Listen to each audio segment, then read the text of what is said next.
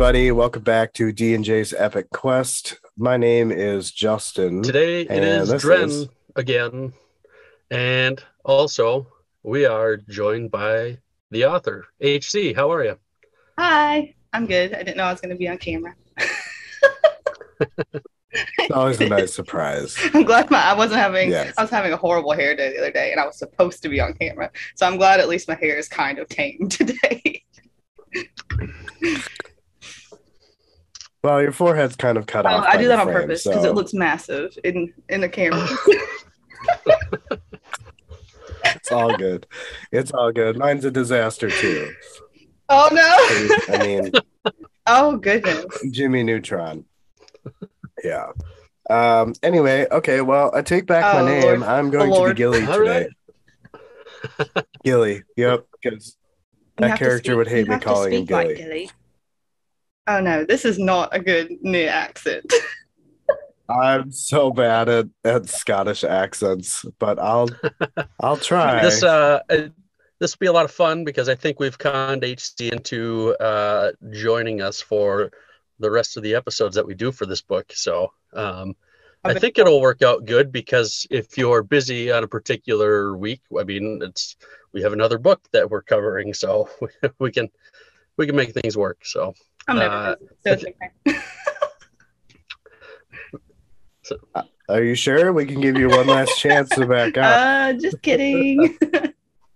JK, LOL. But it is really exciting to have you. It's like, I guess, I don't know about you, Justin, but I don't think I've ever really thought about having an author on really like at the beginning of the book and throughout. It's just kind of a thought we've had at the end of the book. And so now we're really screwing things up for ourselves here. So yeah, I mean, our sense of wrongness is definitely going to be scrutinized a little bit heavier. Maybe more some instant gratifications as to like, oh yeah, you were wrong on that. Like the whole eating pussy thing last time. That was something that I just missed the connection with him singing. Justin's got a dirty mind. Don't let him fool you. This is why we can be hard to handle sometimes. Lork also has a dirty mind, so it kind of fit, really. Well, then I should be Lork. I mean, yeah. Whatever. We'll figure it out. That means Dren has to be Gilly. Good luck. Like I said, we'll figure it out. All right. Well, I suppose we should move on to our patrons. Would you like the honors today, or do you want me to do it, Sir Derek? You can go ahead. All right. So our Patreons in order of patronage, we got Jan, the Picker of Pies, Luciana, Our Lady of Fantasy, Brian, the Topological, Nate, Fiddle Me This, Damien, the Rock with Faces, Shield Anvil Dylan, and then Parker Little. Thank you all so much for your patronage. Again, it's still very surreal to produce something that people actually like. So thank you again so much. Definitely. It's a lot of fun, and it's led us here today to doing this with the author. So not something I would have thought, a year ago that we'd be doing this. So no, it's a lot of fun. I don't know, HC and I were chatting yesterday, and it's, I feel like it's mutually beneficial. It's probably not too often an author gets to go through a first-time reader of their book. So it's so fun. I wish everybody did it. I sound like a robot. It's so fun. I wish everybody did it. I love talking about my book. Whenever I was listening to your podcast, I was just like typing to you guys, just responding to everything. I was like, I wish I could just respond to you in time, like in real time. Well, now you have that opportunity. Yes. I don't know. I feel like in a couple episodes, you're going to be all like, oh my God, these guys, like, stop it. No, maybe. Maybe a little bit. Maybe. Do you want to hear my car story, Justin? I know. I never yes. So I end up with COVID. Derek sends me this weird picture of his freaking wheel, drove into his what are those called? The disc things. Just driven into the brake. Yeah, the rotors. So I guess maybe we should come up with a contingency plan, Justin, because it really wasn't probably too unrealistic that if my wheel came off on the highway, that I might not have lived. We might have had half a quest here. It might have been just Jay's quest after that. I don't know if I would continue on if something were to happen. You would continue on with me. It's the conspiracy. You better catch up on Malazan then. Oh no, I don't know. Is this the first book? I found it at Goodwill like 4 years ago, and I didn't know what it was. Yes, that is the first book. Yes. Oh wait, it says book 1. Yes. We're on this book 1 for what? Gardens of Earth. Oh, are you holding up a book? I don't have my camera up right now. I can't see. Yeah. My so I started hearing this noise on my Jeep, and I'm like, what the hell is this? And so I was looking, and I thought it was like the wheel well liner, like it came loose and was rubbing on the tire or something. So I thought that's what it was for like a day. I'm like, well, it'll be a little annoying. But then it kept getting worse. And so I checked the other side, and the wheel well liner was the same way. There was a little bit of give to it. I'm like, okay, well, it's not that. I'm not a freaking mechanic, so I don't know stuff.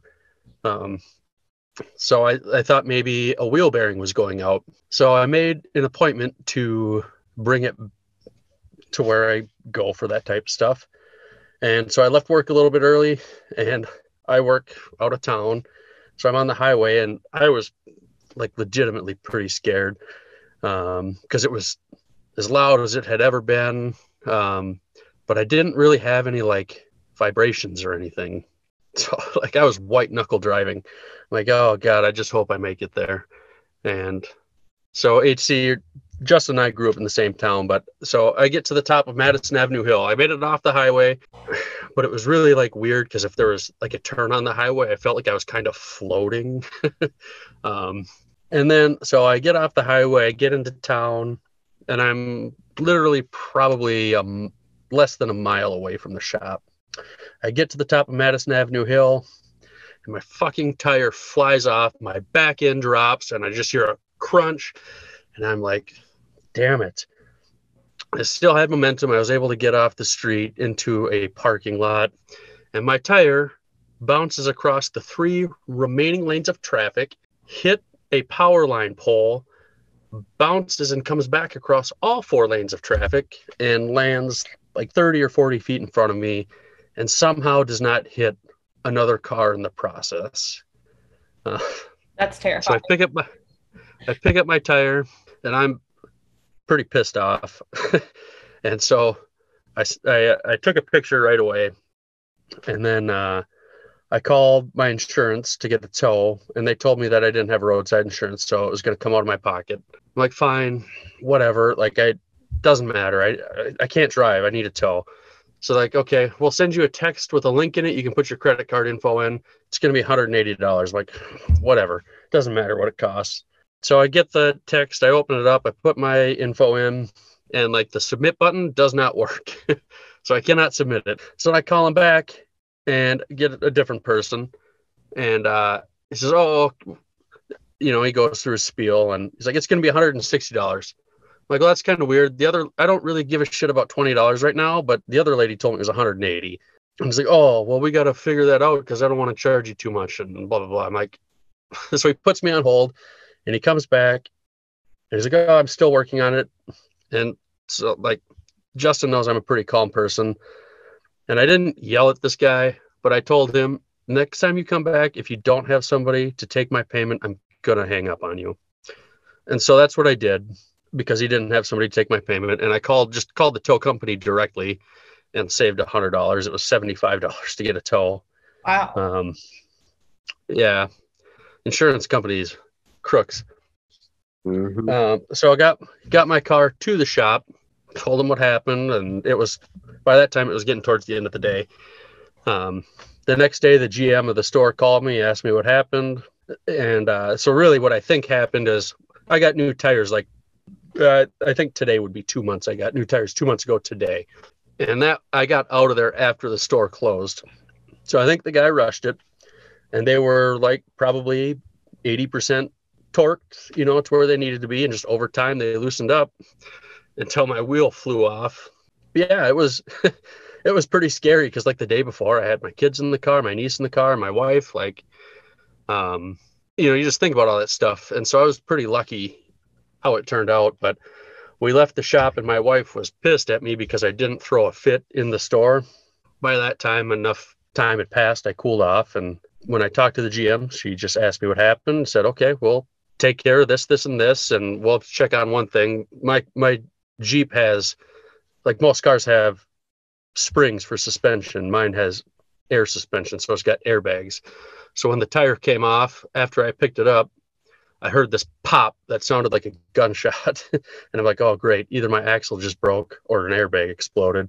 And it was an airbag. So as far as I know right now, they're covering everything. I don't think I'm going to have to pay for any of it. And if I have to pay for anything, then maybe we'll have a little bit more different of a conversation. But hopefully I should have it here this upcoming week sometime. Some litigation if that's not the case. God damn, dude. Well, I'm just glad that you're safe and that, like, it could have been bad if I was on the highway going 60 miles an hour and my tire flew off. Like, it probably would have hit somebody on the highway. Like, I think about it, I'm like, man, I was lucky. Like, people working there, they don't realize you need, like, what can happen if they don't pay attention like that. Like, that could really hurt you just because they're ready to get home. That's scary. I'm glad they're taking care of it.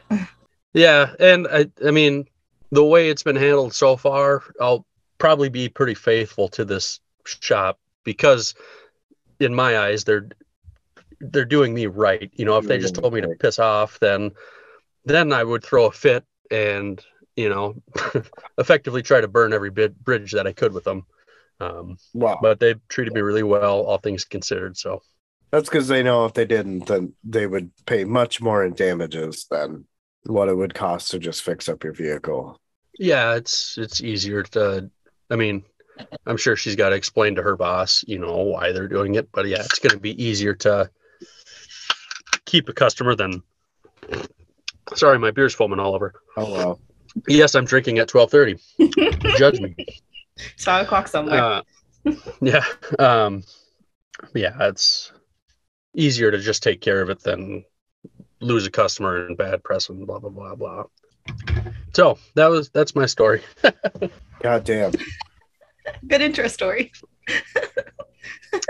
Exactly. Usually we have something to talk about and yeah, that was it. Yeah. I didn't end on a good note, at least.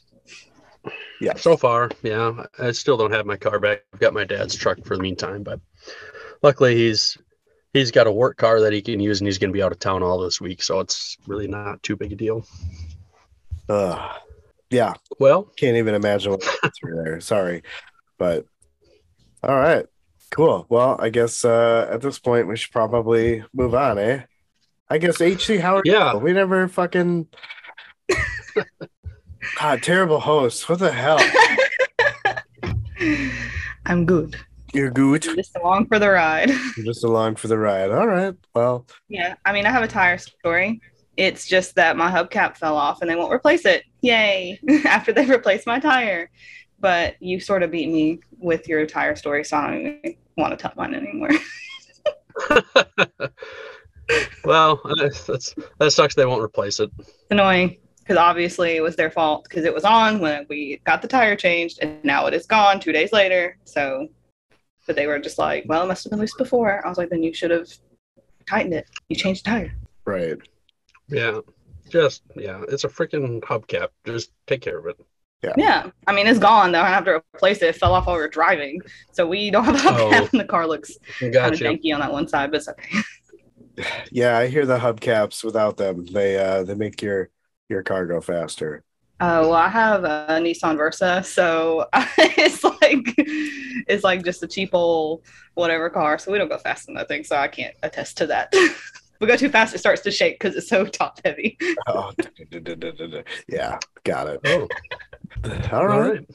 Well, how about should we kick off chapters 3 and 4 from H.C. Newell's Curse of the Fallen here? Sure. So we want to take a moment to thank and recognize Silverstone's Books. Check out their website at silverstonesbooks.com. They have a pretty large selection of fantasy, sci-fi, and horror books with many signed by the authors at very reasonable prices. They also carry the largest selection I've seen of indie and self-published authors. So help them in supporting self-published authors. And don't forget, if you use the code DJQuest, you can get 10% off your next order. I've looked around their website a little bit, and I have seen some. I know, Justin, you said you were going to look for, I don't remember what you were going to look for on there, but I have seen some, I guess, not self-published books on there. Realm of the Elderlings is the one that sticks out of my mind, Robin Hobb's books. But HC, I don't know if you were ever on there. I didn't see your books on there right now, but I don't know if they ever were at one point or not. No, my books are not printed through Ingram Spark, which is who Silverstone buys through.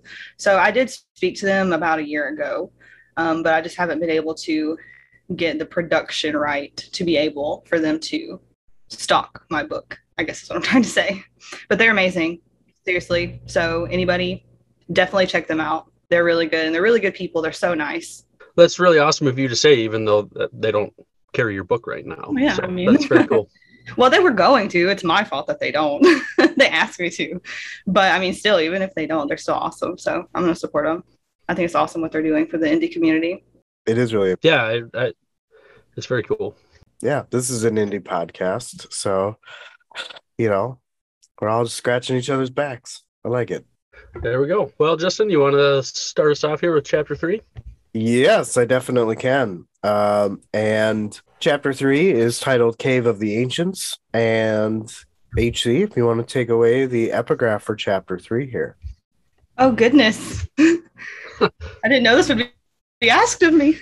You did it. I had to figure out how to actually say these words. Oh, goodness. I wish I would have known. Okay. Salik Nerun Forvatel Enclave. The blood of the first holds the key.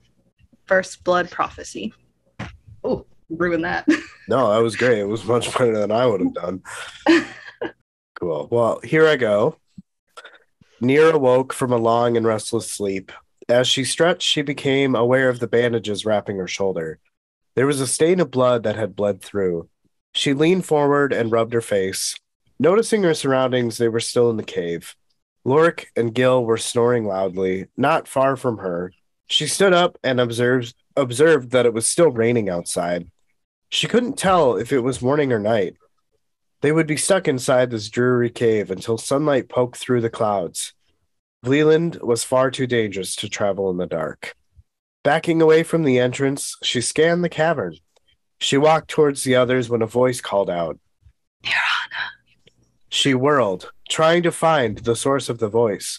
Clutching the hilt of her sword, she called out. Hello? Who's there? Lork was awoken by her voice, and she whirled around. Seeing her sword drawn, he reeled back. He asked her what she was doing and if she had lost her mind. Continuing to look around, she explains that something was here, as something had spoken to her. Lork groaned as he got to his feet. He explained that this was an Imaril, and there was magic all around them. She explained to him that this was different. Lork asks what she was doing. He kicks Gil awake, telling him to get up as Nyr has gone crazy. Gil was not happy about the way he was awakened, and after some small threats, Lork tells him to look at what Nyr was doing. Gil moved to her side. He asked what had gotten into her, and she should just calm down. She remarked that something was here and was interrupted as her hand slipped through the wall. Gil explains that it's a mirage, his tone indicating that he was surprised and afraid. He said that he's heard about this. He just thought that it was a myth. Lork says that they should all go inside. Gil has hesitations and attempts to make his position on the matter known. Glaring at Lork, Nyr explains that she's fine and something had spoken to her as it called her name. Gil takes Nyr's hands and pleads that it's too dangerous and they should wait here. Nyr turned back to the mirage, where a strong sense of magic tugged her forward. She grabbed her belongings and a rune. She explains that the Arun are too dangerous and mysterious for normal scholars. She explains to the others that it wasn't a coincidence that they wound up here. in a cave of the ancients. Something was calling her inside, and she thinks it could lead to her answers. Lork groaned and shook his head. Fate was something he didn't want to believe in. Gil is heard asking if she's sure.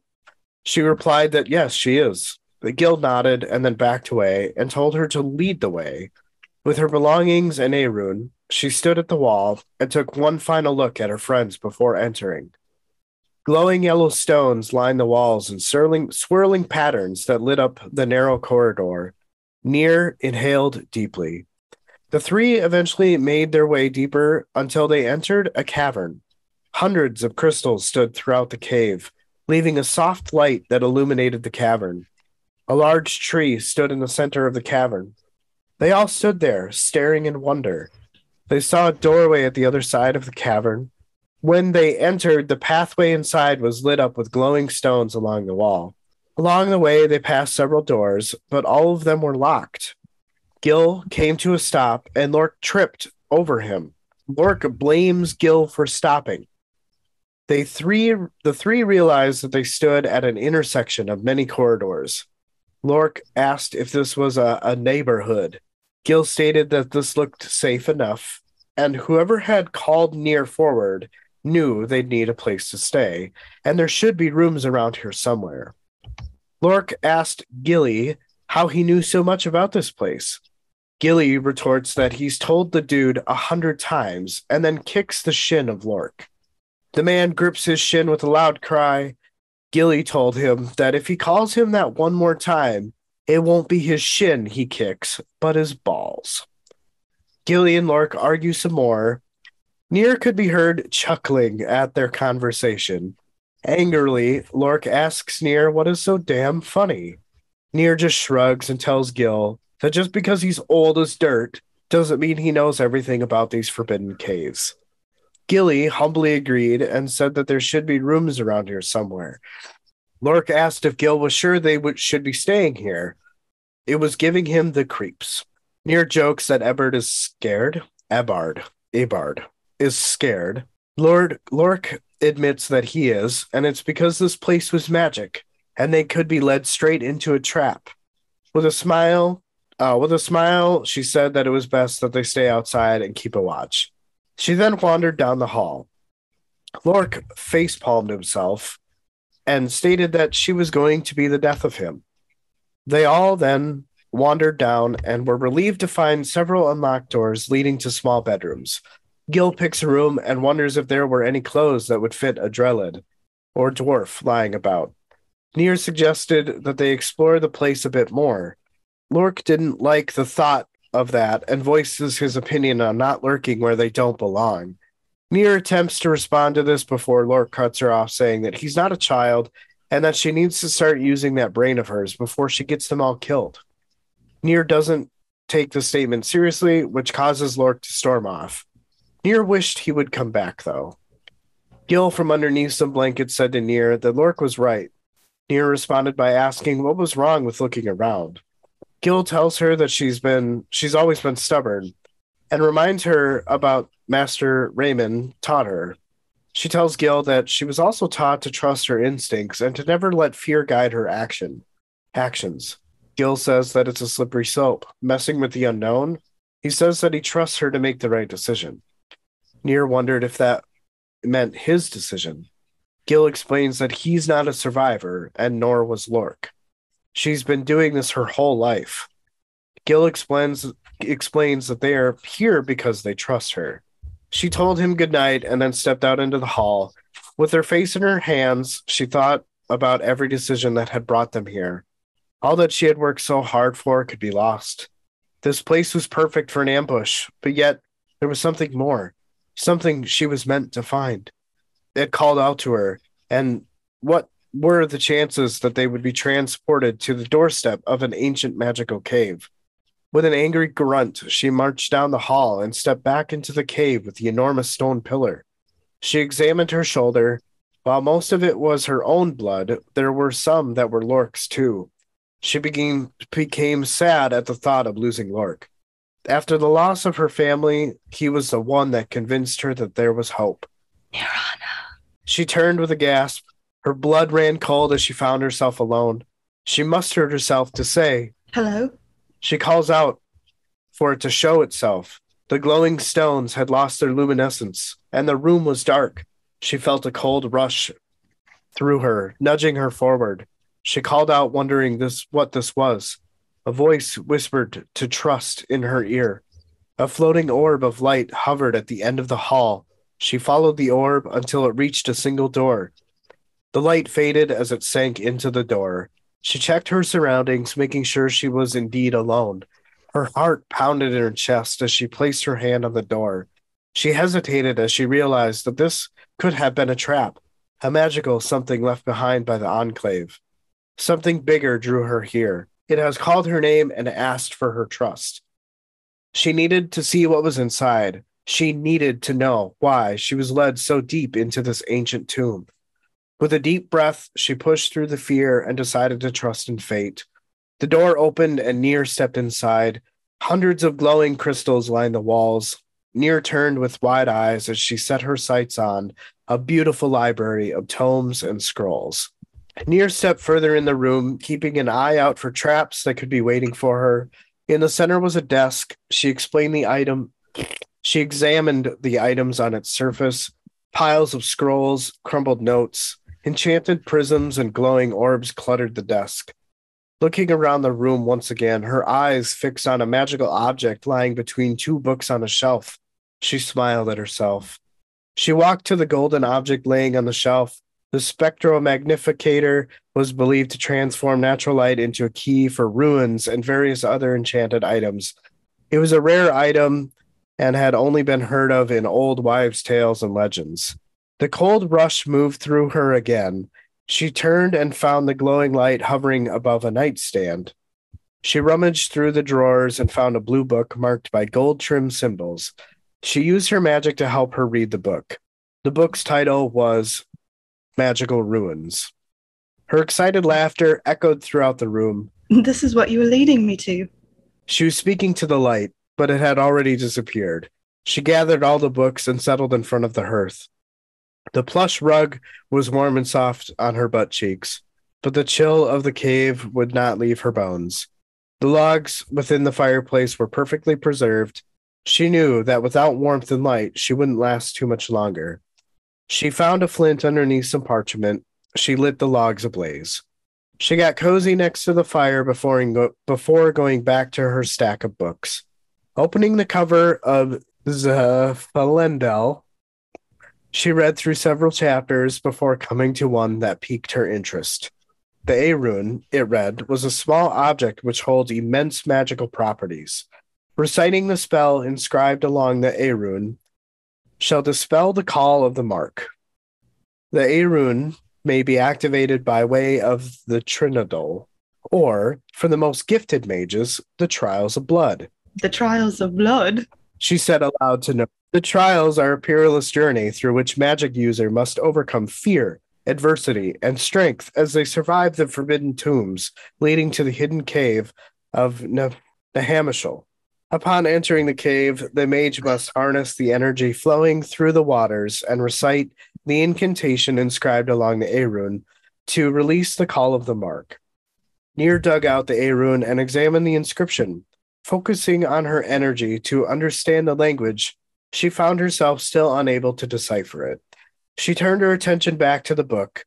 Whoever shall harness the energy within the A-rune may use its power once, after which it shall fade to ash. Nier pondered the meaning of Triandal.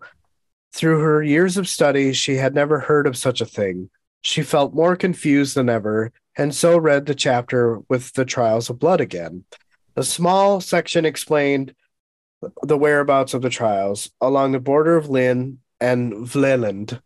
She now understood the path she must take to rid herself of the curse and finally be free. It was the reason she had been led to this cave, and she wouldn't interfere with her fate. She was going to face the Trials of Blood and lift the curse for good. Nice job, guys. Thanks. I tried. We're going to have a competition. Who screws up the most words? I'm keeping tally. Let's see, we got 1, 2, 3, 4, 5, 6, 7, 8. God damn it. It's really not your fault, though. My words are wacky. So No, it's okay. I think it's just one of those things where they're not quite muscle memory yet. So it'll happen eventually. the more I beat it into your head, the more you'll get it. I feel like my specialty is more with narration than anything else. But You gotta pronounce the words right to be a good narrator. Oh, yeesh. I'm done. Ouch, Quit. Justin. I'm out. I can't do this no more. I'm just kidding. It's fine. But anyway, what a very suspense-filled chapter, eh? For sure. HC, I guess before we get too deep into Justin's thoughts here, I feel like this is probably a question we would leave if we had the author on at the end of the book. But since you're here now, I'm curious as to how did you form this idea for not only just this book but this series as a whole? What was your journey with it? Well, it started in about 2011 or 12, something like that. And it was actually a young adult novel, and I wanted it to be a trilogy. But I came to find that I really couldn't do that because I was leaning more towards romance when I was doing young adult, which didn't have to be, but I was. So it eventually transformed into this really long, big, dark fantasy series. I don't really know how it started, though. I did get a lot of inspiration. Am I even answering your question? I feel like I'm not even answering your question. Yeah, no, I think you are. He's saying no. You said, how did I get the started? feedback I'm giving you? I mean, I feel like I were able. What did you ask me? You asked me how I got started. Didn't you? Yeah, you're just what kind of where the idea came from and everything. Just for this chapter? No, for the just the book series and everything. What inspired you to write this and create it? Yeah, see, I was answering the question. I'm blocking his camera from view. You're getting there. I can't see you. I've got our document open. So. Yeah, that's a really hard question to answer, though. But as I started really getting into the Fallen Light series, what gave me inspiration, I guess, would be Skyrim and The Witcher and Final Fantasy. Really gave me a lot of inspiration. So that's where a lot of, I guess, the idea sort of culminated from. Would be something like that. I mean, that's a really hard question to answer, though, because I've been working on this for over 10 years. And so I guess I would assume you know how it's ending, and it's just writing the journey to get there. Oh, yeah. And piecing everything together, I'm finding now that I'm on book 3, I'm finding that's really hard to start piecing everything together and putting everything where it needs to be so it all flows well. Because I know everything that's going to happen and I know how it's going to end. It's just getting there and making sure it's good is the hard part. Gotcha. That's just my one big question I had. That at some point, whether it was now or at the end of the book, I wanted to ask you, because I find that really fascinating. I mean, there's millions of books out there, and where do these ideas come from to put it to paper and write it down and everything? It just fascinates me. Yeah, it definitely kind of transformed over the years, but it started about 10 years ago, and it was a YA, and the core, the bones of the story are the same. So kind of the plot and Nier are kind of the same. Everything else is kind of just transformed over the years into what it is. So it's really just, I don't know, things that I've experienced in other forms of media and stuff like that has really kind of helped me open my imagination, I suppose. Cool. Well, thank you for answering. Hopefully I answered it okay. Yeah. I tend to ramble. That's fine. Pretty much all we do on this podcast is ramble. Okay. So. I'm just looking at Justin's face the whole time, and he makes me nervous. Why do I make you nervous? What am I doing? You're just like, I'm just listening intently. That's all. No. your intent face makes me nervous. Get another one. I don't like it. You'll have to get used to my faces. I'm just as we've talked, animator. I'm just very facially expressive. I don't know. So do it. I won't take it personally next time. Yeah, don't take it personally, please. I won't take your face personally next time. I'm trying not to piss you off. I don't know what you're so worried about me. Me? Yeah, I say shit wrong. Oh, it's my fault. It's okay. I don't care. Oh, this is great. Well, If you don't like the book, you're wrong, so it's okay. there we go. There we go. I guess one of the first things that I had here was the statement where Vleland was far too dangerous to travel in the dark, and I guess it's just the smallest glimmer of light was the difference between life and death. God damn. In, a land that seems to be cursed with constant storms, and I would imagine you probably couldn't even tell whether it would be day or night, kind of just makes their situation all the more precarious, I guess. So it was just nice to have that in there to just kind of escalate the situation that they're in. You kind of get a nice, cool sense of the desperation that they find themselves in. Yeah, like you better not go out after dark. Well, I guess it's always dark, but you better not. If you don't see light, you better just stay put. Right. Like there's a specific pocket of time that you have to time just right in order to escape. Like that's a lot of mental gymnastics, you know? Yeah, and I mean, the Knicks that live there, the race that lives there, they need constant shade. So the sunlight, it's almost like vampires in a way. The sunlight kind of harms them. So they can go out during the day. However, they're kind of nocturnal. But as long as there's shade, they are able to be out and they are very dangerous. I did not even make that connection that it was similar to vampires. I mean, they're not vampires, but it's just the easiest sort of comparison. Sure. Fair enough. All right. Okay. So when Lork, Gil, and Nier essentially are kind of having more or less this like fate conversation with each other, fate was reserved for those that followed the Six. And we are told that Lork has a deep hatred for all powerful beings or anything he because of their will or judgment. They are named the Divines, and apparently the Order had forced the population to believe. And I get a really strong sense of Christianity here. I don't know if you all feel the same. I know HC, you have your own thoughts, but Derek, what do you think about that? Let's go on a crusade. Start lopping heads of the non-believers. That's kind of what it sounds like, nah? Well, maybe not necessarily the non-believers, but those that are demons, right? Or they. I don't know. I mean, religion will do some weird things to people. Well, HC, you have your little like zippy face emoji here in the notes, so I'm assuming we're probably dead on, and that's maybe where the inspiration for the Order has come from. Oh my God! Wow. Okay, this must be a spoiler thing, so I guess we'll just move on. How is that a spoiler? I don't know. You're zipping your lips.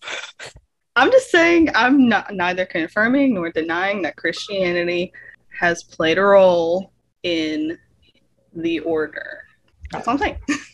Gotcha. By not confirming or denying, I think you've affirmed that it has. I have not said anything. I don't know. The zippy lip emoji. The zippy lip. I like to leave things open-ended, even in my writing, so you can infer and have your own opinion of what I mean or do not mean. Fair enough. Fair enough. Okay, well, I mean, I get huge Christian vibes from it, which is fine because, I feel like most people kind of understand as they have some type of, I wouldn't say education, but familiarity with it, whether they choose to stick with that. As they become a teenager and adult, there is at least some familiarity there. So if it was based on an organized religion like Christianity, it would be more of like is archaic the right word? More of the original kind of belief system, if that makes sense. So not saying that it is. So not, but it's not like, so are you saying that like modern Christians are not New Age, I guess, or old? I guess what are you trying to say there? That I am saying that it isn't modern day. If it like had anything to do with Christianity, it would be directly straight from what the holy book says it should be, not what people have turned it into. Does that make sense? Gotcha. So all If these it was. like, oh well, the book says you can't do this, but like in the book, it doesn't really even mention anything about it. Yeah, or the book does said this, but we don't want to listen to that. The order is a very straightforward type of religion, which is how a lot of religion would be if you took it very literally and straightforward as how it's written, which, I mean, you can say that about most religions. Yes, it seems very like rigid. Like if it's not this way, it's like it's not right. Yeah, they don't have any room for interpretation with the order. This is our rules, this is what the gods want, and you're going to follow that, or we're going to smite you because that's what the gods tell us to do. Until Bob gets there. Yep, good old Bob. That's probably what they need in order to not be so rigid anymore. Justin. What? Maybe I took that a different way than you intended. I don't know. No. I think you got what I was trying to. All right. Yeah. I guess one of my favorite pieces was when they're coming into this cavern and the large tree stood in the center. I just, immediately went straight to the cover of the book, and being that I've had just kind of my own visions of it. But yeah, it was just really cool headcanon to be able to just see these three characters and just this like super like far out shot. They look super like tiny in comparison. And just all these like glowing lights inside of this like really wet, dark, dank cavern. Yeah, it was just really cool to envision. So I really wasn't expecting the cover to show itself up in near the beginning of the book. So that was cool. Yeah, and I feel like a lot of times in books, like you don't always necessarily get like the scene on the cover, right? I mean, sometimes you do, but yeah, or you have to like dig really, really hard into the writing to find it.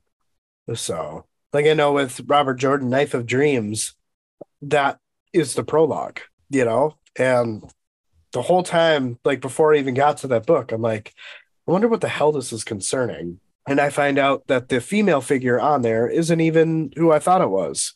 So it was like, oh, okay, cool. Well, I mean, to be fair though, the tree on the cover actually isn't the one in Glowland that you saw, but they are the same type of tree, so it can still work. Like you still get the tree, but my idea was for the tree, the scene on the cover is actually a scene from the book. It's just later in the book, but it's still the same tree, so I can see how you guys would get that. And it is really, I thought it was interesting too to kind of get what is on the cover in the book. I really liked that idea. So it's the tree in Namichel, right? Maybe.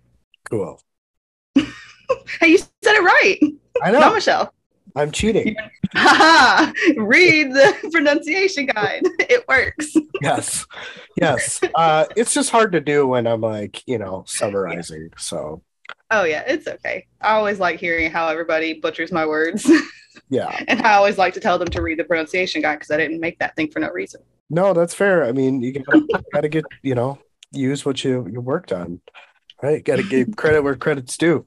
And then HC, I know that you put in something. Another thing is when Gil is kind of explaining to Nier that she is a survivor and they are not. And I'm sure this is probably a Rafa moment or potentially spoiler territory, but it was just kind of cool to get a little bit of like a little brief introduction to Nier's backstory here. And it's just one of those things where like, what did she survive? And I know that she went through a changing, but I don't know if that would necessarily consider that as what she survived from, being that so many of that changing procedure fail. I definitely think that there's more here. There's more to it. And I guess I'm just really excited to discover more about what it is that she survived. I'm assuming it has something to do with the Order of Sorrow, but I could be wrong. I mean, I'm not going to answer your question, but I will say that I like for readers to experience the story and experience the world and experience what the characters have been through as they read. So I think a lot of books, and I could be wrong here because I don't read a lot of books, but I think a lot of them really kind of tell you the backstory, and they kind of like do sort of like info dumps a little bit every now and then. And with Near, because I've had some people complain about this, you kind of find out what she's been through as the story goes on, kind of like what you said with these snippets of she's a survivor. Well, later you'll kind of find out what she survived, and then later you'll find out how she survived it, sort of like that. So that it'll get answered. Oh, absolutely. Yeah, no, I've come to, I mean, really, I guess it's one of those things where the phenomena of just reading on and finding out is 9 out of 10 times going to answer your question. And I think that nowadays people just, for whatever reason, just get impatient, and I feel like that's technology's fault. But at the end of the day, like, for example, the Survivor thing, it almost kind of like mentally puts a pin in her story. And then as you continue to read on, like you're constantly looking for things that would relate to Survivor. And it just makes it more of an enthralling experience. It makes you connect with these characters a little bit more. Yeah, and I mean that was kind of the goal. I don't really think I did that on purpose, but it was, like I said, just kind of experience and kind of learn as you go, not really through info dumps, but just through experience. I don't like to say things outright. I like for you to kind of have your own opinion and interpretation and really be invested to understand. There was another thing I was going to say, but I forgot what it was. Something about something. I think that way, though, to me, it feels like that's a good way to keep the reader invested. Like, okay, well, I got a little piece here. I got to keep reading, and you get another little piece, and so forth. So I don't mind the info dumps, but I don't mind just getting little pieces here and there as long as it keeps building. Yeah. Oh, you'll find I don't like info dumps. I don't think I put very many in any of my books, but I like for my books to have good rereadability. So especially after you read book 2, because it answers a lot of the questions you're going to have in book 1. So if you go back and you reread book 1 after 2, that you'll understand stuff so much better, and you'll see all these little things that are so obvious, but you don't notice them or you don't even think about them right now. So that's things kind of seem sort of, why is she doing that? Or why is this here? This doesn't make sense. But by book 5, 6, it'll all come together and it all will kind of just flow. So I don't know if it's a good idea, because people might be like, book 1, like, why are they doing this? They never talk to them again. They never go back here again.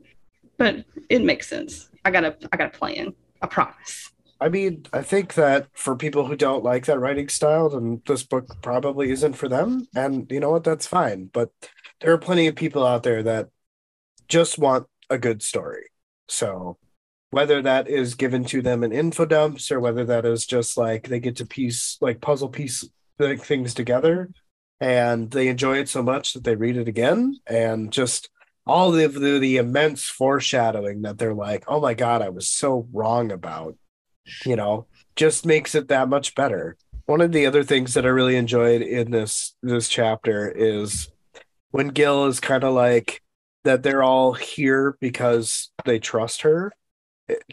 I'm really digging like the blind loyalty, and not that like it sounds like a bad term, but again, I'm sure that there's more to the friendship that equals that loyalty, and just the sense of companionship you get from Gil and Lork, even though they're vastly different in personalities. How much they really seem to want to assist Near in any way shape possible, so that she can achieve her goal, even though that's still pretty cloudy for us, but just they're willing to go to the ends of the earth for her, and I enjoyed that companionship. Nothing to add for you there, buddy. I said, I don't know if you want me to respond every time. I don't feel like I should. So no, not at all. It's definitely okay. It's Derek can respond. You can respond. These are just things okay. like I found as cool. You could just sit there in awkward silence, and I'll eventually move on. Like all of that just gets cut out anyway. So Okay. yeah. I didn't have anything to add to what you said there. I think that was well said. Yeah. The other thing that I thought was really, really cool in this section is there was a moment where she was just like, well, what are the chances that they were transported to the doorstep of an ancient magical cave? And I'm just like, okay, I'm going back to the end of the first chapter and even pockets of the second chapter where she's basically transporting herself, and going back to the first chapter where she was just so disappointed that the Aeron had this enchantment on it. That is it possible that Nier unintentionally or like subconsciously brought them to Vleland? Is it subconsciously possible that she needed this cave before she knew she needed this cave? That's a pretty cool theory. I won't be commenting on it, but Of I like course. it. Eric, do you have thoughts? I think to me it reminds me a little bit of, what was it? Was it the Green Man in the Eye of the World, where it shows up when you need it? I can't remember exactly what it was in the Wheel of Time. That's what I think of a little bit. So maybe, I don't know. Well, we do know that Nier believes in fate. So, I mean, it could have been fate. It could have been her subconsciously going somewhere. It could have been completely random, and she just wound up thrown somewhere. Because Vleland is right underneath Lynn. So it's very close to where she was trying to go anyway. She just couldn't get there. It was close to where she was, too, in chapter 1. I like that interpretation. The world may never know. The world may never know. All right. Fair enough. Cool. I always think it's a little interesting how, like, fate and religion seem to be kind of two hands, to the same person, I guess. I mean, you can see it one way or the other, but they seem to just interlace to some extent, I feel like. Divine intervention. Yeah, and I mean, for myself, I mean, I'm not a particularly religious person, but I mean, even going back to my deal with the car, like, I mean, was it just luck, or was there a little bit of fate there? I don't know. It makes you think about things. Yeah, it definitely does. And is fate rewarding the peer of heart versus the not peer of heart? Like, is fate in some way judging your character and your actions? I don't know. I mean, I try not to be a douchebag, but I feel like overall I'm a nice dude. But if you are, it was fated, so you can't fight it. It's all because I can't pronounce words right. That's right. I don't think I've ever seen you be mean to anybody, Justin. I had my moments where I was a jerk in college. I believe it. Yeah. I think the important part is that I've learned from them. So HC, I know that you had a thought here. Is this something that you intended for me to read, or is this something you wanted to say? So she rummaged through the drawers and found a blue book marked by gold-trimmed symbols. She used her magic to help her read the book, and the book's title was Magical Runes. So someone commented, and actually kind of got caught out on a little bit, so I wanted to comment on it as well, that Nier hasn't been able to practice or use her magic, which is stated very early on in the book, but she is still fully capable of using it anyway, and she seems pretty good at it. That is because she is, and it was done on purpose. Yes, it is, I guess, sort of plot convenient, but I didn't really want a coming of age story, and I didn't really want her to have to struggle with her magic from the beginning of the series, where you're going to have to watch her learn how to use it, and she's really weak and she doesn't understand. She does still use her sword a lot. She does still fight physically a lot, but I really like to leave things open-ended for the readers to kind of have their own theories or piece things together. So you kind of have to have your own interpretation, I suppose, of why. Because for me, you learn about her history. I don't know if it's been mentioned yet, but, she's with the Brotherhood, and she's had a lot of training and a lot of schooling with them. So she knows about magic. She knows how to use magic in terms of studying it. So for me, when she uses it here, she's still very weak. It still almost kills her. She can't really do it a lot. But I think instinct kind of takes over in situations where it's do or die. So that is why in the beginning of the book, yeah, she can't really use it. The order pursues her when she uses it. But if she has to, then she can. And as we can see, there's a lot of dire consequences that come from using it. I told you I ramble. Fine. Don't worry. We are not under any time constraint. It is what it is. This will be an interesting episode to edit. That's all I'm going to say. But I know I felt like in those first 2 chapters, it felt like she was doing a lot with her magic, even though she thought she wasn't. So I'm like, well, it kind of seems like it. And yeah, so just to know, I guess that she's had experience, but she just doesn't have a lot of time or ways to practice it without repercussions. Makes sense. Which I would assume makes her really weak as far as like strength of magic. It's not like she doesn't know how to do it. She's not struggling to figure it out. She knows how to do it. She just doesn't want to be figured out. Yeah. And I mean, as we've seen in some of the scenes, she gets really, really weak. It kind of exerts a lot of energy and it makes her very weak when she uses it. And she only throughout the book can use like 2 or 3 spells. Like she really doesn't know how to do a lot of stuff. So she's using the same stuff over and over again because it's really the only things. She uses force fields a lot, even when she was fighting in book chapter 2, I think, against the Drin. She's using force fields like the whole time. So she knows very, very basic stuff. Okay. So the strength of her magic isn't weak. It just makes her weak to use it. I mean, so it's hard to explain, I guess. Like, say it's like a balloon. Yeah. So you have this amount of energy. So she can use it all and it would be strong, but then she'd run out very quickly. So yeah, she doesn't have a lot of energy to use. So she can exert a lot of it and it'll be strong, or she can do smaller bursts of it and they will be a little weaker, but she can do it more. But she runs out very fast. And then the I guess, how it affects her is much worse because it's not as strong as it should be. She's overexerting herself. Okay, so is it kind of like, someone training, like strength training or even just endurance training? When you first start out, you are definitely not at a point where you can run as far as you could 6 months from now. It's a capacity that as you practice, you get better at it. But because there are consequences to practicing, she can't ever get better at it. Right. It's kind of like in the second chapter when she teleports, she passes out, and she passes out long enough that vines have started to grow over her and she's on the ground for a long time.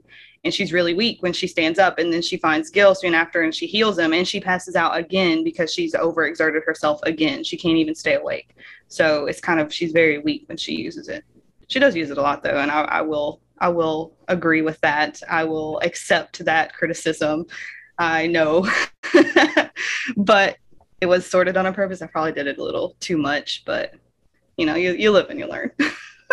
That's fair, but still, it's an interesting dynamic that Nier has to, like, inside of her head. She's just like, well, fuck, I don't want to be found out, but I'm in this situation where like I'm overwhelmed, and this is the one thing that'll like even the playing field. So that like risk versus reward type thing. I can only imagine how fucking confused she is. This poor girl. Right. So the other thought that I had was with the Triandol. That was one that you wrote down. You can unwrite it down now. The pronunciation guide, people. The pronunciation guide. Right. Where do you have these written down? Because I'm not. Where am I supposed to be looking? Oh no, I wrote them down to call him out on them. So he told me to mark it off my list. I'm fixing them as I'm going through it. Yeah, he said that one right this time. Dream Doll, Namashell, and Amarillo. Yep. So it says or, so like when she's reading the book, it says that they're, it says or, so it says Triandel or the Trials of Blood. So are there two ways to dispel the mark for the A rune? Yep. So they're not one and the same. Right. Okay, because the prefix, the whole trian, makes me relate this to like Oh yeah. adversity and strength, as explained in the Book of Blood or the Trials of Blood. So like there isn't a relation. There are two definite things going on there. There's two different things. The Triandal are a race. Gotcha. And they actually come up. You meet them in the Banished novella. So they, they're part of the lore, but the Triandal is like a race, and then the Trials of Blood is a trial that you have to go through. And I mean, the Triandal really isn't explained. I really don't explain what that is. I kind of wanted to leave it a mystery, but I just literally told you. But yeah, so they're completely different. Gotcha. So is the Banished something that is not in this book? The Banished is a novella. Oh, okay. So that happens before. Get it together, Justin. Fuck you. It's Curse of the Fallen. There he is being a jerk again. Yeah. It's Curse of the Fallen, and then the Forbidden Realms, and then the Banished is the novella after book 2, before book 3. Gotcha. Okay. All right. You said coming up, so it's just like, gotcha. It's not coming up for us because it takes us a long time to get through a book. I don't remember saying that. Sorry. No, it's all good. That's why I asked. And then Derek called me a jerk, so it's fine. Legitimate question here, being chastised. Used to it, throwing me into. Yeah, I sort of explain something that I don't even explain in the book. It really isn't a spoiler, though, because it is what it is. Like, the Triandal are just part of the world. They're part of the lore. And yeah, it's just a race. So they could go there. You'll find out Nier has no idea what they are. Gil doesn't know what they are. But yeah, it's two separate things, like I said. Okay, cool. Well, I'm glad that I was able to pick that out then. Yeah. I didn't even realize that like the prefix of the words were the same, so it could even kind of be confusing. That's what I thought, but yeah, it's all good. That's just me like hyper focusing on shit. I don't know. No, that's good. Because like I said, sorry, I was interrupting you. No, I was done. You were just conveniently picking off as soon as I ended. It's good though. I like that because that's kind of how you need to read the books, because I put a lot of little things like that. So that really could have been something that I would have snuck in there that later on you'd be like, that's why it's like that. In this case, it isn't, but I like the way you're thinking. That's kind of the way I wrote. So. All right. Fair. So my next thought was surrounding the releasing of the enchantment for the mark. So if I'm understanding this correctly, Nier needs to journey to Namashel to either complete this Triandal or Trials of Blood. Well, it's not complete the Triandal anymore. I wrote this before. You explained everything. So I guess to update it, so she either needs to journey to Namashel and either talk to this race of Triandals or complete the Trials of Blood just to release the enchantment from the A rune so she can utilize the magic within the A rune. That way she can exact her revenge against the Order of Sorrow. Yes, sort of. She can either take it to the Triandal. She doesn't know what they are. She doesn't know where they are. Yeah. So according to this ancient book, because the Triandal may not even exist. I mean, this is a book that belongs to the Enclave, who are no longer around. So she can take it to the Triandal, or she can go through the Trials of Blood to get to the cave of Namashel. And in the cave, we'll have the way that she can dispel the mark. By going in the water, right? And absorbing I wasn't sure if that was mentioned. Yeah. Yes. So the waters of Namashel will allow her to open it. It will dispel the mark, and she can use the magic to dispel her own curse. So it almost it does make sense that you didn't have any explanation of the Triandal, because what's there to explain if they're a race of scholars or they're a race of people who know how to dispel the enchantment, right? Okay, that makes a lot of sense. Got it. Yeah, the main characters don't know, and it's in an ancient book. And like I said, you do find out what they are or who they are later in the series, but there really is no purpose to know what they are in this book. So I kind of leave it open-ended, like it's a mystery. Got it. And speaking of the Arun, and it was said that is a one-time use of magic. So is it one of those things where, like, can she use it limitlessly until she's stopped? Or is it just like, I can use it once on anything I want, or I have this power until I no longer have it? It's just basically like a pocket of extremely powerful energy. So she can save it, and once she uses it, that's it. It won't give her unlimited energy. Basically, it's like using a spell. So she can take that energy, absorb it, do what she needs to do with it, and then the energy's gone. Got it. Okay. All right. Again, just me thinking way too deeply about stuff. Oh, that's a good question. And then the other thing, the last thing that I had is at the very end of the chapter, she's just like, I'm going to go to the Trials of Blood and lift the curse for good. And I'm like, okay, so if I'm understanding this correctly, her magic abilities, so that she'll no longer be hunted down, is she going to face the trial so she can remove the enchantment of the mark and then use the one-time use Arun to dispel her ability to harness magic so she becomes a normal person? Yeah, so she's not dispelling her magic. She's dispelling the curse that ties her to the order, because every time she uses her magic, they can track her down. So she does not want to get rid of her magic. She just wants to stop the order from being able to track her. Got it. I thought, okay, that makes more sense now. I don't know how I missed the whole curse thing then. Is that what you were thinking, Derek? Did I write this wrong? Oh, no. Am I confusing everybody? I'm just wondering now, like, if she's in Vleland where it's all dangerous and stuff, and if she's using her magic there, are they going to track her down there? Like, couldn't she just kind of use that as a, like, guerrilla tactic to take out the order? Like, I'm going to use my magic and lure you here, and you're going to get murdered by some Dren or whatever else, Nyx, and we don't even know what else could be there yet, but just dwindle their numbers over time. Yeah. Fair enough. That was all my thoughts on this really kind of cool chapter. I love the ambiance. I love the presence of the characters.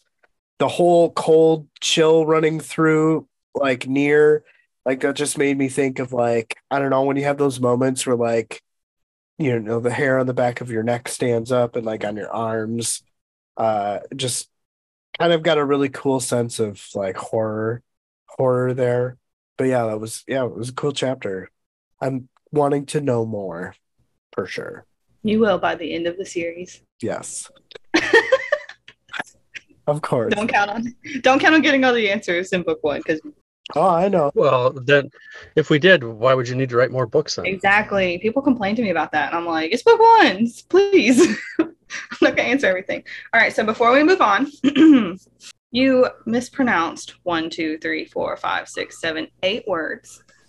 Arun, not Arun, and Ebbard, not Ebbard, which is fine because it is spelled Ebbard. But Ebbard is actually just the word bard, and I put an EB in front of it because I couldn't think of a word, like a stage name for him, and it just stayed because I thought it was kind of clever. Gotcha. And then Ryman. Oh, yeah. Which is my fault because I did spell it like Raymond. And then Zafalendel is the name of the book, but that doesn't really matter. Yeah, I was just going off its interpretation. Yeah. That one, I'm still going to mark you off for it because I want to. All right. Sounds good. All right, Derek, your turn. Have fun. I will.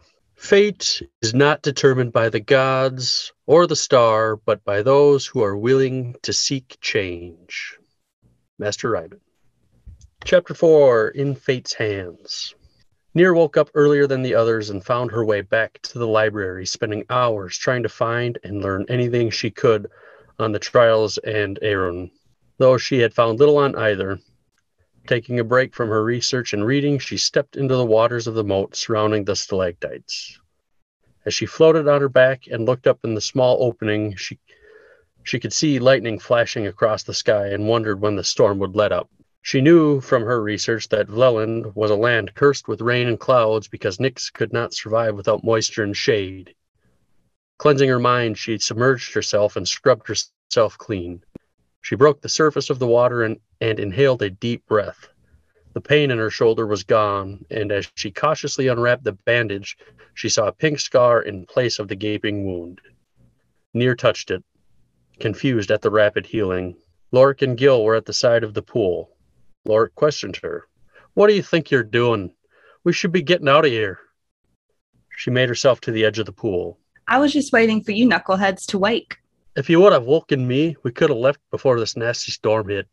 We can't travel in such a mess," she asked. Doesn't it always storm in Vleland? Gil gave an answer. Not always. Seems like the last time. Would be smart to wait out such a nasty storm. Nyr pushed herself back out into the water and said, It's settled then.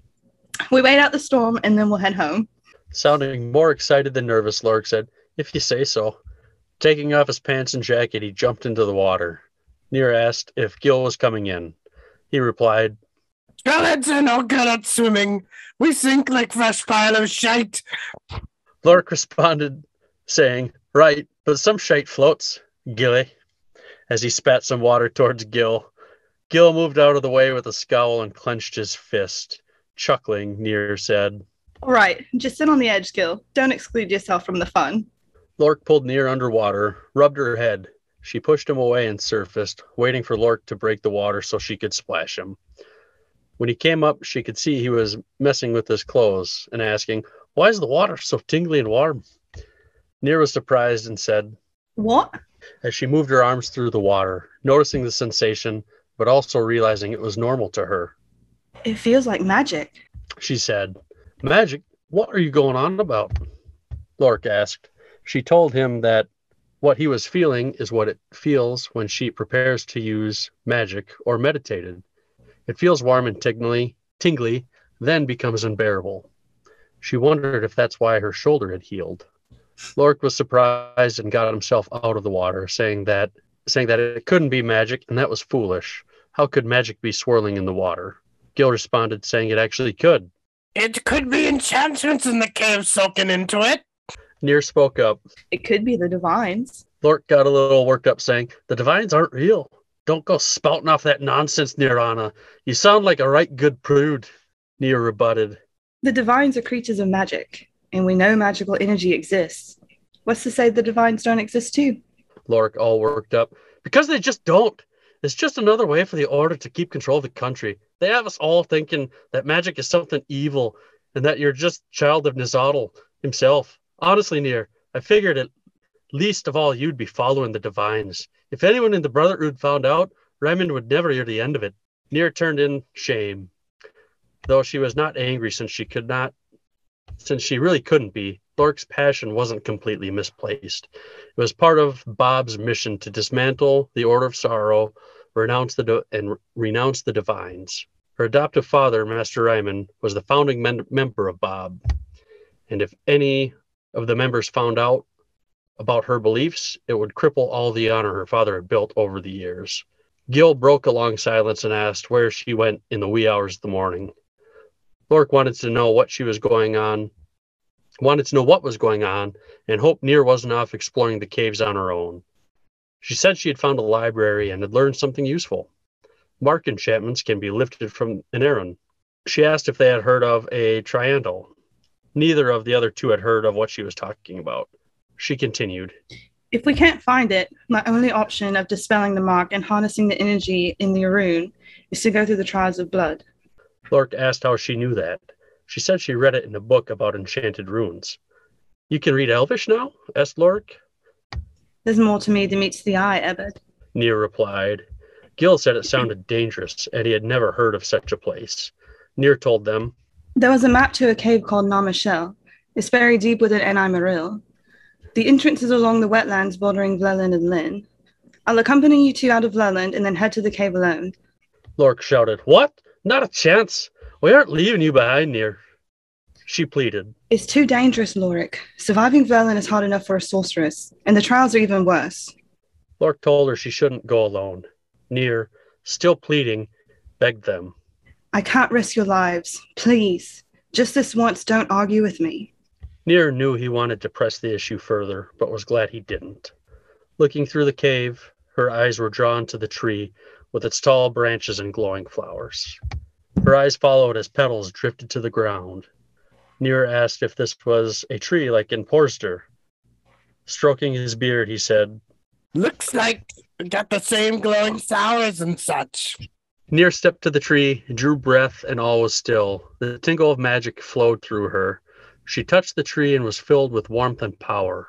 With each breath she took in, the leaves glowed brighter. Exhaled, they dimmed. She thought about the only other tree like this that she knew. They behaved the same way. Back in her home of Porster, back when the world was a simpler place for her, it was a recent development that the Order had begun attacking villages looking for her. Rivers of blood and mass graves would never be erased from her memory. Bodies laying in an open field after the Knights of the Order ravaged a farming village in Styr that had heard a rumor of a sorceress's whereabouts. Her whereabouts. She had never been to this village before, not until after the attack. Then she and Bob had shown up to pay respect. Gil asked Lork what he was doing, and he said he was rationing his food. Gil was surprised and said he had had food this whole time and didn't tell anyone. He said he didn't think they'd be stuck in a cave for days.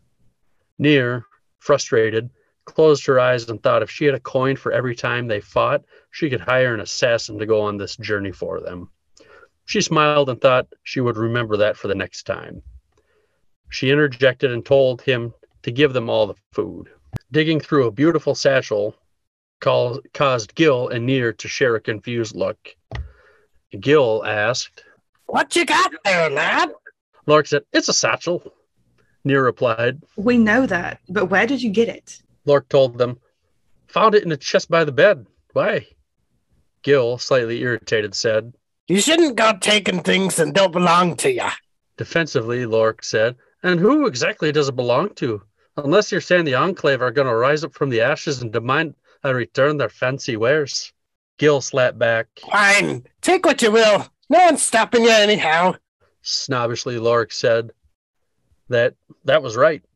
He split up what was left of the food and said that's what they had left. Dismayed, Gil said, and holding his hungry stomach, I haven't had a good meal since the missus struck down that cow with her bare hands. Ho ho! 'Twas a sight to be seen. Lork, feeling spicy, decided to talk some shit. Like else she did. You're no bigger than my left arm. Couldn't have done her all by her lonesome. Gil simply told him that maybe his wife wasn't a Drellid. Nier said she needed to meet his wife. She knew he kept his family's secret as he understood the danger he put them in with his involvement with Bob. He didn't want any acts of revenge exacted on his family. They started a campfire and ate dinner. Nier asked when they might be able to leave the cave. Gil said as soon as the storm cleared, they would head for Lynn. She asked if he knew where in Velen the cave was. He said no, he had no idea, as he hadn't seen any markers. And finding the cave was truly a gift, as if they had been stuck out in the storm, it would have been the end of them. Lork jumped in. A gift? From who? The Divines? Don't tell me you follow the old ways, Gil. Gil told him to mind his own business, as he had been alive for longer than him, and the Six had been around for decades longer than that.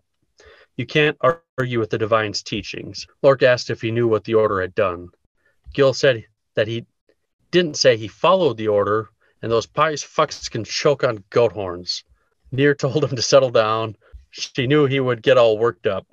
He told Lork to get a cauldron and go get some water. Pointing at the moat, he asked if they wanted to drink that magic juice. Gil told him to fill it with rainwater. He did as he was told. Gil and Nier took in the few minutes of silence and peace while he ran the errand. When he returned, he said he found an ocarina. She remembered the instrument that, when used, compelled others to dance if they were within earshot. She wasn't very sad when she found it was smashed to pieces one morning. Gil gave him a piece of his mind, saying he shouldn't be digging through that garbage, and he still hadn't brought any water back. He told Gil to chill and said he'd get on it and then blew into the ocarina. Nothing happened, and he set it aside, saying it was worth a try, and pulled out a lute. Gil was surprised and said he needed to quit stealing. Lork said it's not stealing if there's no one to own it. Gil threw up his arms in defeat, no longer seeing the point in arguing. He played a song, and it brought Nier back to simpler times. They shared a moment, and Lord Garrett gave Nier a wink. Gil caught it and teased them, saying he could slap the googly eyes right off their faces. Lork ended the song and clearly offended. Nier told him to take it easy, it was just a joke. Still defensive, he asked Nier if she was the queen of the jesters. Gil was rolling in laughter, saying he should be spouting this on stage instead of singing it. Nier diffused the situation, and Lork asked when they were getting out of here. Nier said soon, and asked Gil if there was another way out of the cave, as it was too risky to go the way they had come. He said he wasn't sure, but it wasn't wise to wander too far. Hard to say what kind of trouble they might find just by being there. Nier asked if this place belonged to the Enclave. What happened to them? Gil said no one knew. They just up and disappeared, left everything behind. Not a trace left except these caves and what was left inside. She asked if he thought they were still alive. Lork interrupted and said they shouldn't talk about that. Bad enough they're stuck in a cave in Nick's territory. Last thing they need is some ghosts coming to haunt them. Teasing, Nier asked if he was scared. He said no, he was just ready to go home. Gil had a plan to transmogrify into a horse and carry them out across Vleland. Something made a noise not far away. Nier turned to look for it while the others stayed as they were, seemingly unaware of the noise. She grabbed her sword. Lork asked what she was doing. Nier spoke up. Did you hear that? Lork answered her. Hear what? Don't be jesting at a time like this. Nier hissed. Quiet. She studied the room as the hair on her raised and her heart beat into her throat. From the cave entrance, they heard the sound of a sword being unsheathed. Nier assumed a defensive position while Lork cowered behind and Gil turned into a Dren, stepping next to Nier. She watched the entrance as 3 shadow blades emerged from the darkness. Ooh. Well, that was fun, guys. Yeah, sorry I butchered that to shit. It was great. I loved it. You actually did really good. You did much better than I could have ever done. I don't think there was any consistency there, but I'll take it. Thank you. Yeah, no, Gil is hard. I can't even get his voice in my head right. He just sounds like a normal Scottish dwarf in my head. And that's not how he's supposed to sound. I wrote him in a way that I can't even envision. Well, maybe it'll work then. It'll work. It's fine. It's passable. Yeah. No, that was a lot of fun. I had a lot of fun doing that and just kind of alternating off like that. It just makes it feel a little bit more alive to me as we're reading it. Yeah, I like it. I wonder if we keep doing it, like if listeners or viewers or anything like that, we could take out the dialogue tags and we could just kind of bounce the dialogue back and forth off of each other to kind of make it more immersive. That could work too. Instead of having to pause to say she said and he said. Sure. I mean, all that's going to be edited out. So it'll flow seamlessly. Yeah. I forget we're editing this. Or you. Justin does a lot of work with this. So, I'm very thankful for what he does. I come up with these ideas sometimes and then he makes it work. So I feel like it's a little heavy on his end most of the time. I don't come up with ideas, so you're fine. I'm just along for the ride. I just make your lives harder. That's what I do. Nah. It's fun. You might notice that I don't usually have as many comments on things like Justin does. I might have a few and then I'll pitch them to Justin and then just kind of feed off of him, or sometimes I just go more with the flow of things. But I don't feel like it's too often where I'll have such a strong thought on like the epigraph. But this one for chapter 4 just really kind of struck with me. For one, it made me think of the quote, and I don't remember who said it, but it's something to the effect of the harder I work, the luckier I am, or I become. And sometimes that's what I think fate is. You know, if you just kind of work hard for what you want and it'll work out, I guess. Kind of like you determine your own fate in a way. Like Yeah, actions always follow the thought. I didn't hear what you said, Justin. I'm sorry. What was that? Oh, like actions always follow the thought. Yeah, yeah. It was just from, I mean, that based on the last chapter. I mean, I feel like Lork's kind of the odd one out where he doesn't really believe in the gods and fate and everything. At least not like the other two. Well, That's kind of where my thought ended there. Oh, sorry. I get the sense that Gil and Nier kind of believe more in the divines prior to the Order of Sorrow fucking it up. Whereas Lork is just like, like fuck it all. I make my own, forge my own way kind of thing.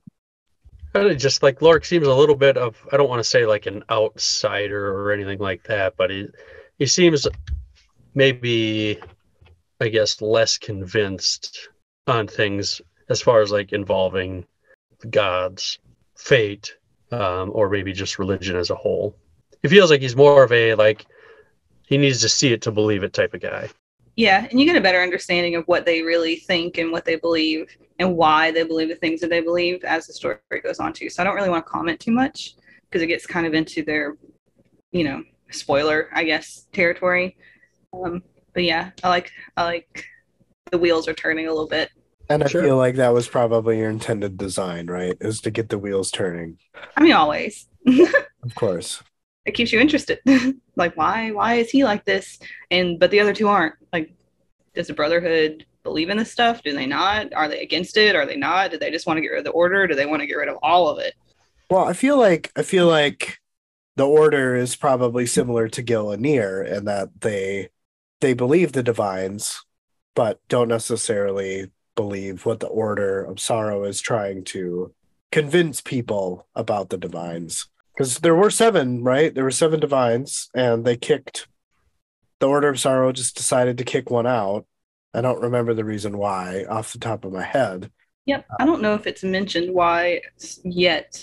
It might be. But yeah, the old ways had 7 gods that were in the teachings, and the new ways, which is the current belief system, one of the divines is no longer able to be followed. They have deemed this divine bad, I suppose, and they just don't want anybody to ever follow anything that they said. Is this divine potentially around magic? I thought it was the one around death, or I don't remember. That was sticking out at me for some reason. I don't know if it said. I feel like we were told, but I don't remember. I think I have the book right here. It was the one that started with an N, right? Nizol. No. Nizol? Nizol. And this may be in a footnote. I don't think that would have been particularly in the exposition, because it really isn't super important to like the plot or anything. It's just more like lore, I guess. But I'm pulling up my manuscript, so let's see. Oh yeah, just cast another as the purveyor of darkness and evil. They had abolished one of the 7 divines and cast another as the purveyor of darkness and evil. So I'm just gonna go with that. So that makes sense. But yeah, I mean that's all super interesting. I want to know more about that. Whoever was abolished, is it one of those things where now that there's no more preaching for this divine, do they just simply fade away because there's less and less believers?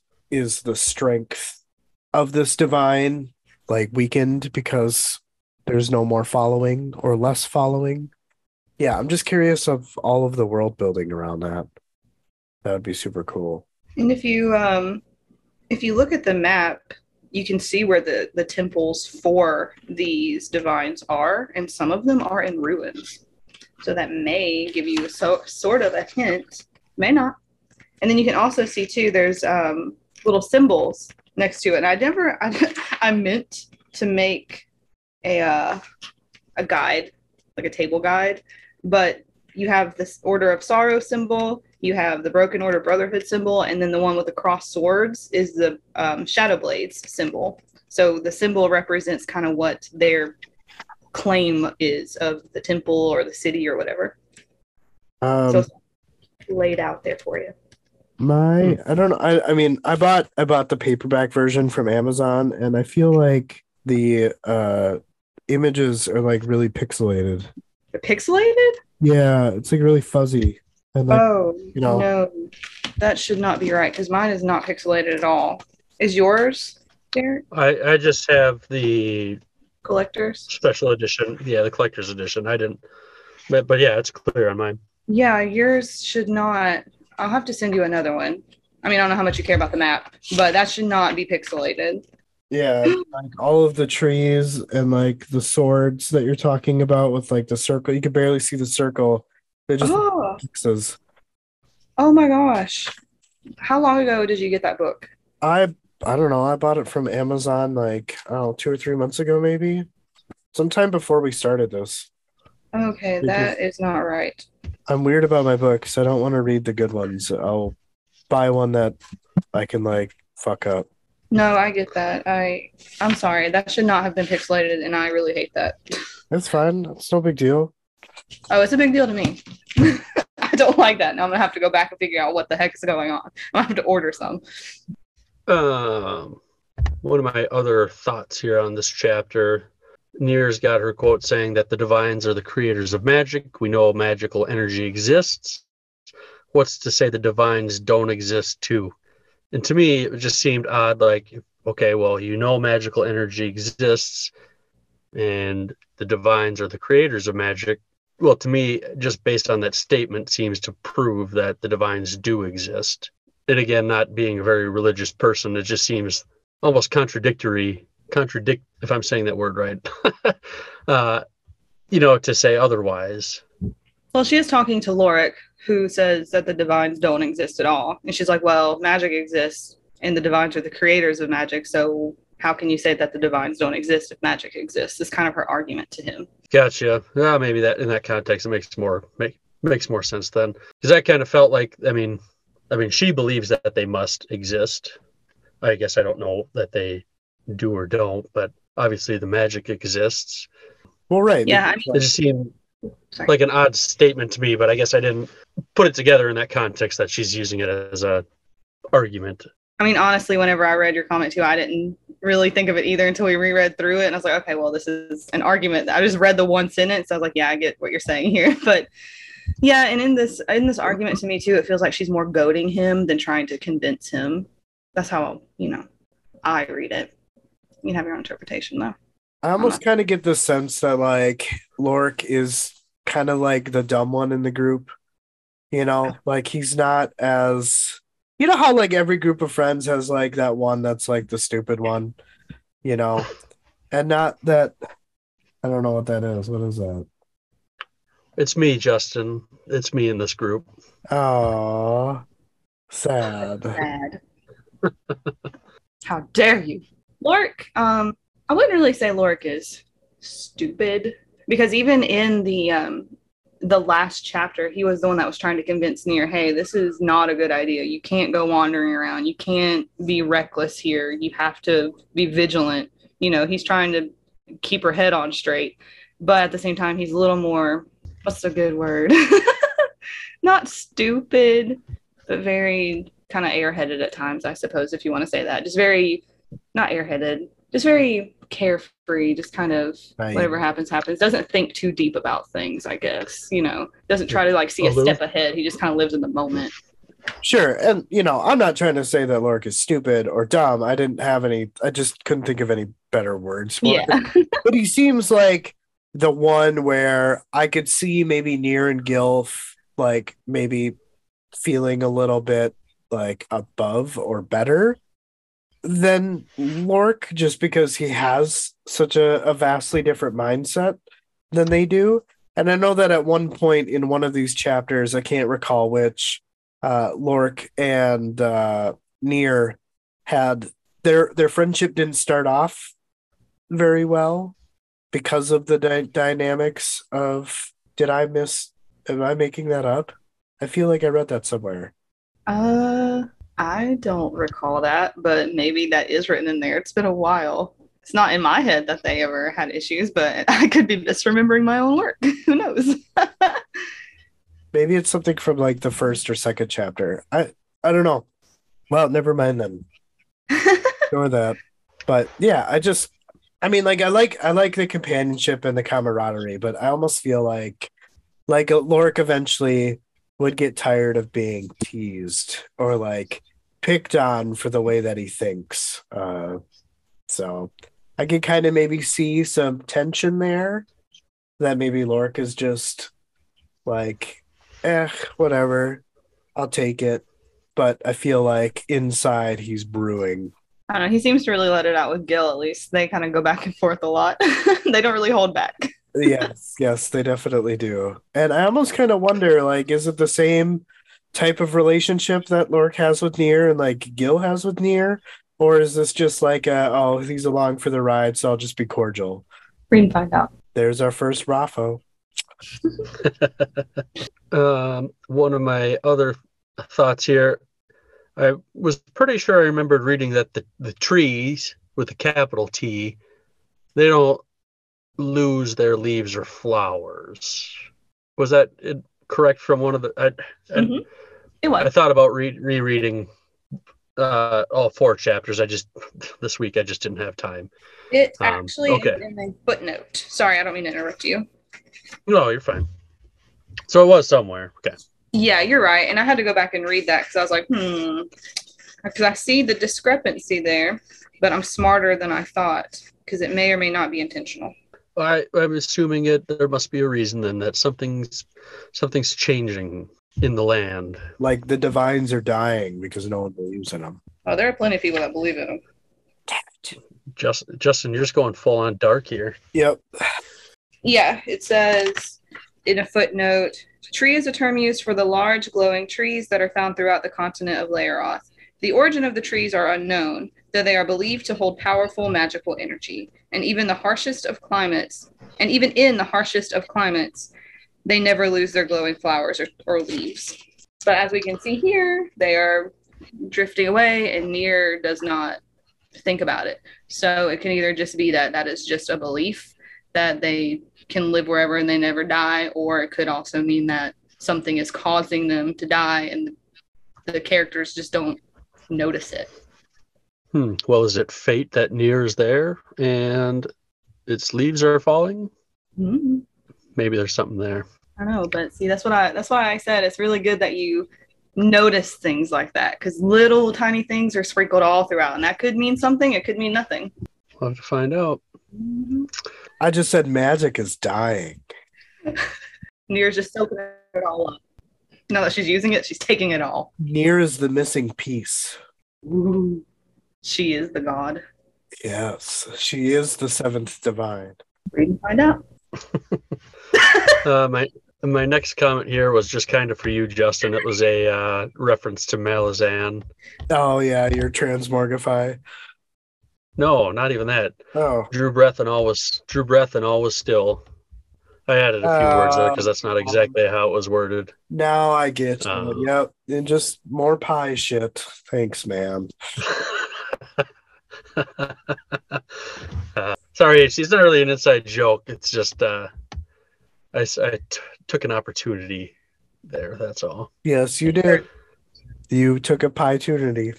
Insert the Michael Scott gif. I love inside jokes. I want to be a part of one someday. I'm sure we'll form some.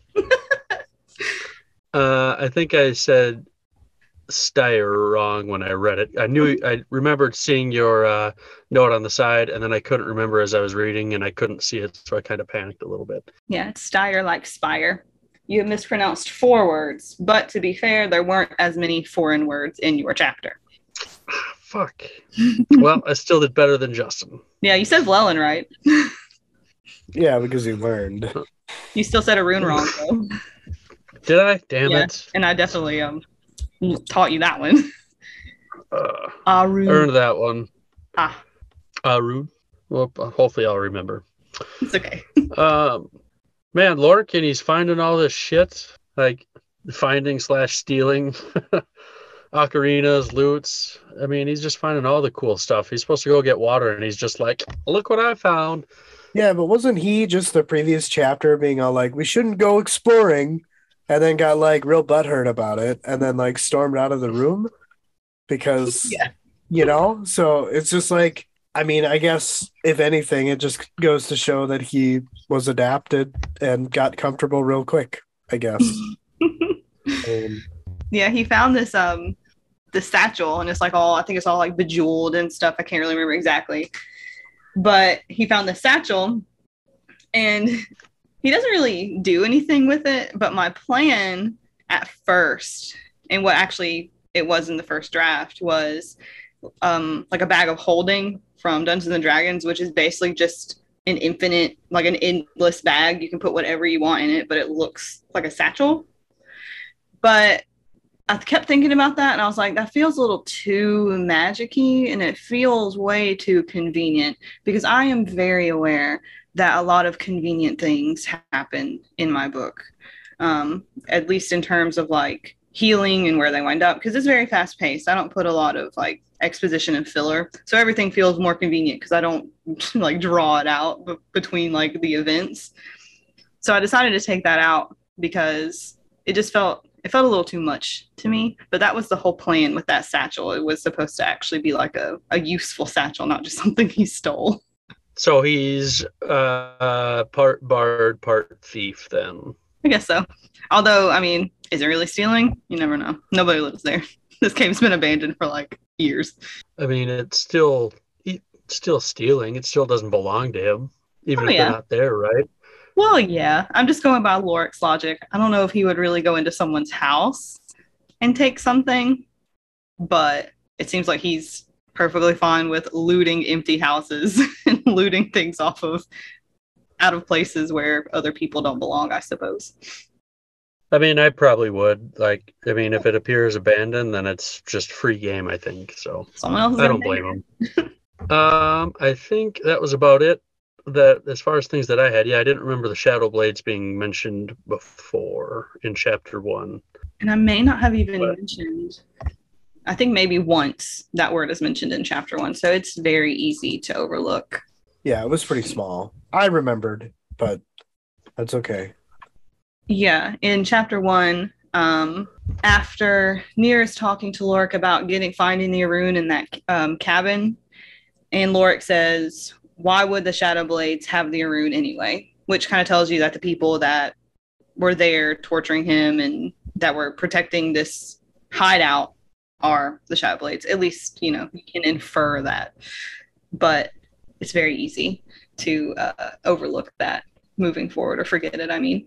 I think one of my favorite parts of this chapter was when, just all of the banter. They were just friends hanging out in this cool place. Nier and Lorik are taking a swim, and Gil's just kind of standing off, and they're just all like bantering with each other like they're not in the situation that they're in. So it was good to just kind of have that that brush, like a carefree moment, right? Yeah, where it's just like not as everything is as dire. There's nothing like overwhelming that we need to take care of. There's nothing like pushing us to act out in desperation. We're just in the moment having fun. But yeah, I'm definitely excited to read on. I know these next 2 chapters are pretty short. They're like 7 pages each, I think. So it should take long. I haven't even looked ahead to see yet. So, and I did want to mention too, just as like a fun little note, that whenever Lorik gets the ocarina and he thinks that it's enchanted like the one he had before, where when he would blow into it, people were kind of forced magically to dance and they couldn't really help it. Things like that are sprinkled throughout the book, especially between Nier and Lorik, because they've spent a lot of time together. It kind of brings up some of their past and some of the things that they've been through, or some things that they've gone through, or places that they've been. And that a lot of those scenes are going to be in Nier's prequel, The Broken. So I thought it was kind of interesting, I guess, because all these little things kind of get brought up, but you never really experience them, I guess, because they happened in the past. So I think it would be really fun to really go back and see those happening in real time before book 1. I don't know, I just thought it was just kind of like a fun little thing. People don't know, obviously, but you'll have like a whole prequel with Nier and Lorik sometime in the future. That'll be fun. It's always nice to kind of see what things are referred to. Well, I guess any other thoughts on this chapter at all, or I don't think I've got any. I like you. I'm excited to read the next two chapters and see where we go from here. yeah, me as well. It was a nice chapter. I feel like it was transitional in setting up for the next chapter. Just kind of that transition between chapter 4, finding the book, establishing that they have a safe place to stay in this ancient cave, and then some downtime before the next rise of action.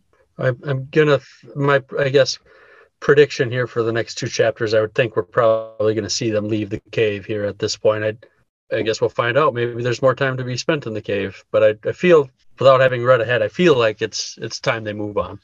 Yes, I would agree with that. I feel like that's probably my prediction as well. What's yours, HC? What's your prediction? I think the cave is not Michelle, and they just don't know it yet. So the whole book is going to be spent in this cave. Sorry. Oh, shit. Oh, man. This is going to turn into Saw somehow. It's going to be a torture movie. Oh, funny. Well, cool. I guess great episode, y'all. It was fun. It was fun. It was very enjoyable. I definitely didn't think I was going to be putting on my voice acting today. I'm glad you did it, though. And I mean, we'll learn from it, and next time will be better. And I mean, it's a trial and error. So obviously we're not professionals. So it was fun. It was a lot of fun. I had a lot of fun doing it. Yeah. Some would call us unprofessional. I couldn't stop laughing. I was crying. I have to compose myself next time. I made you cry? Yes. Terrible. You did. Terrible. Dude, I'm still holding back tears, but I'll get through it. Fuck. I liked your little dance you did earlier. I can't remember what you were dancing for. Yeah. Why are you dancing? I forgot. Because I predicted that Nier is one of the divines. Oh, yeah. And so I just did my little dance. My little white man dance. Nothing was ever confirmed or denied. See, so. I win. It wasn't denied, so I win. But we'll find out these answers in 10 years when the series is over. Probably what you're going to do is you're going to be like, that's a great idea. I should write that in. I'm like, please tell me all of your theories, because they might be better than the ideas that I have. That's not what I'm saying. Come on. I'm saying that you can take theories and your ideas and pen, pineapple, apple, pen, you know? Yeah. Yeah. I'll just let everybody else write my book. I'll just have them all give me the ideas without realizing it. There you go. See? It's like crowdsourcing a book. Perfect idea. Yeah. Well, I guess I would thank you so much for taking, close to 3 hours of your day here with us and doing this. It was a ton of fun, and hopefully we didn't scare you off from doing this for the rest of the book. So, no. Which that's going to be a lot of fun to do this the rest of the way with you. So hopefully I am looking forward to it. Yeah. I think, I hope people get a kick out of this, because I hope it comes through on the other end, the listening end, that it was a lot of fun. It was a lot of fun to record and do this. So I hope it sounds like it was a lot of fun too. We're going to listen to the recording and be like, next Sunday, we're just redoing these 2 chapters. It's done. We're moving on. That ship has sailed. Yep. No, there are, trust me, I want to go back and fix our first 3 episodes so much. No, it's the beginning. The beginning is always kind of rough for everybody. Yeah. Yeah, we didn't have any audio equipment. I hadn't figured out how to make the sound good post production. Took us a little bit to figure out our format, but I think we're kind of in our stride now. I think we got it pretty much dialed in until we decide to do something different like this. Right. Yeah, as long as you're improving, that's really all that matters. Like, as long as, you kind of keep just moving forward and realize, well, that may not have worked. Let's do something different. Right. I think we're pretty adaptable. I think so too. But I guess with that, I'll bid you all adieu and enjoy the rest of your all days. Well, thank y'all for having me on. This is really fun, and I hope that everybody enjoys it, and I hope I haven't scared you guys off, because I had a lot of fun. No, we're not. No, definitely not scared off. Okay. No. All right. Well, Thank you again, and enjoy the rest of your day. We'll All right. talk soon. Have See a y'all good later. Sunday, guys. Bye. Bye, y'all.